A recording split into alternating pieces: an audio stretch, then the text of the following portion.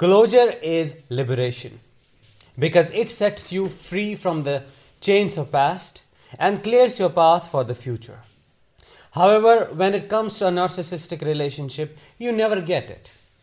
Once the narcissistic relationship ends, you find yourself in the middle of nowhere, wondering in shock, what happened with me?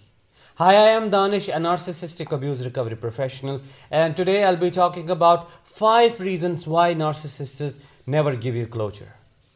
If that sounds interesting, make sure that you're subscribed to this channel by pressing that subscribe button and push that bell icon so that you stay updated with everything latest that I post here. So let's begin.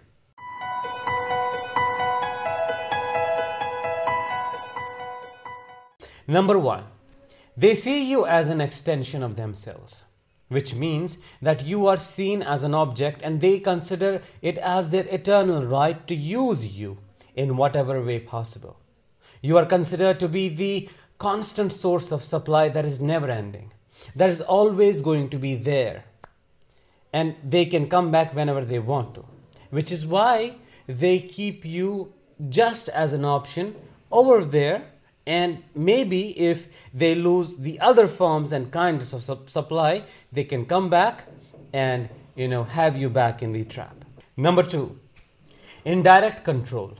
If a narcissist knows that you are struggling or you are in pain because of the relationship or because of them, it gives them what you can call as indirect fuel or indirect supply. It feeds their sense of false self. It makes them feel important in their own eyes. It becomes a way for them to extract supply from you, but indirectly. So they do this on purpose. If they know that you're struggling, they would still stay away without giving any explanation for their actions, but would always make sure that you are suffering or you are in pain or you are never moving ahead in your life. And it's all about, again, feeding the sense of self. It's all about being in power. It's all about being able to affect you even in their absence. Number 3, they do not care. Now, what I am about to say may sound contrary to what I just said a couple of minutes ago.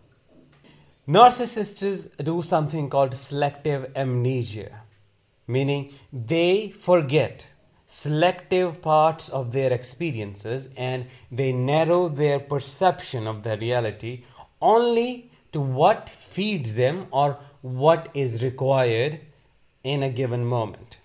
They are very selective when it comes to their focus. So once you are out of sight, you are out of their mind. Now, a couple of minutes ago, I was talking about how they want to have that control over you, how it's about you being lost, and how that makes them feel important. But what happens in certain cases that when a narcissist discards you, and they have other bigger sources of supply that they can rely on, and you are not their primary source, and they know that if one source is gone, they can jump onto the other. In other words, if you are not seen as an important asset or important sources of supply, they can completely erase you from their consciousness. Meaning, it never crosses their mind that they miss you. The only time they think about you is when they do not have a source of supply to rely on. The way you miss them after the narcissistic relationship, it never happens to them that they miss you the same way. They just forget you. That's how it happens. No emotional connection. They don't care about your death or life. That is how brutal it is. Which is why they move on very fastly. Which is why you see them jumping to the other relationships in a very short period of time, and that too very easily without considering, without giving themselves a time to grieve about what happened. Because what happened in the past was just a game of extracting supply for them. So this could also be shocking for a survivor. A couple of minutes ago, we talked about indirect supply.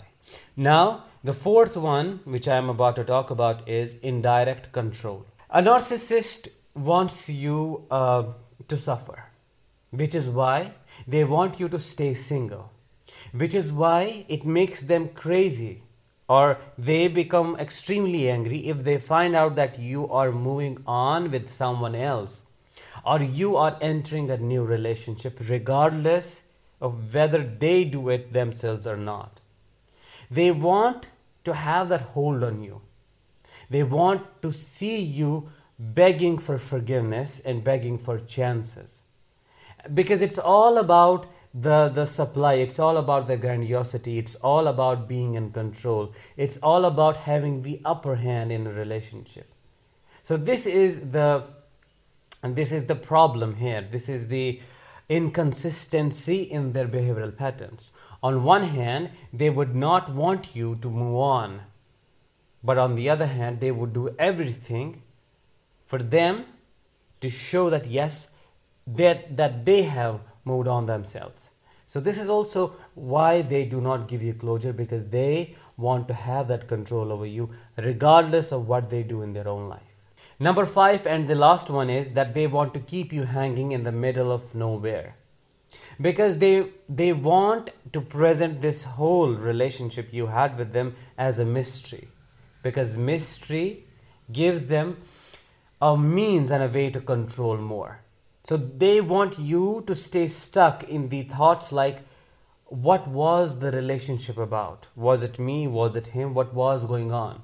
They want you to be confused, because the more they see you struggling with this confusion, the more they see you hanging in the middle of nowhere, stuck and wondering what you should do next, the more they get satisfaction, the more they feel in power, the more they like it, the more they feel good about themselves, the more they feel better in being able to influence you and their capacity to do so.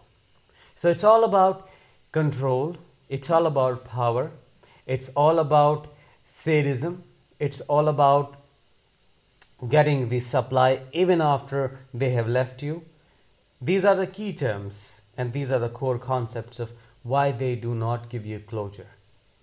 I hope today I was able to help you to understand that you have to get your own closure, because they will never give it because of the reasons I just explained.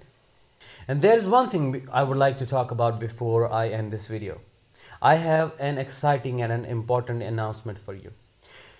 Day before yesterday, I launched a course on breaking the trauma bond.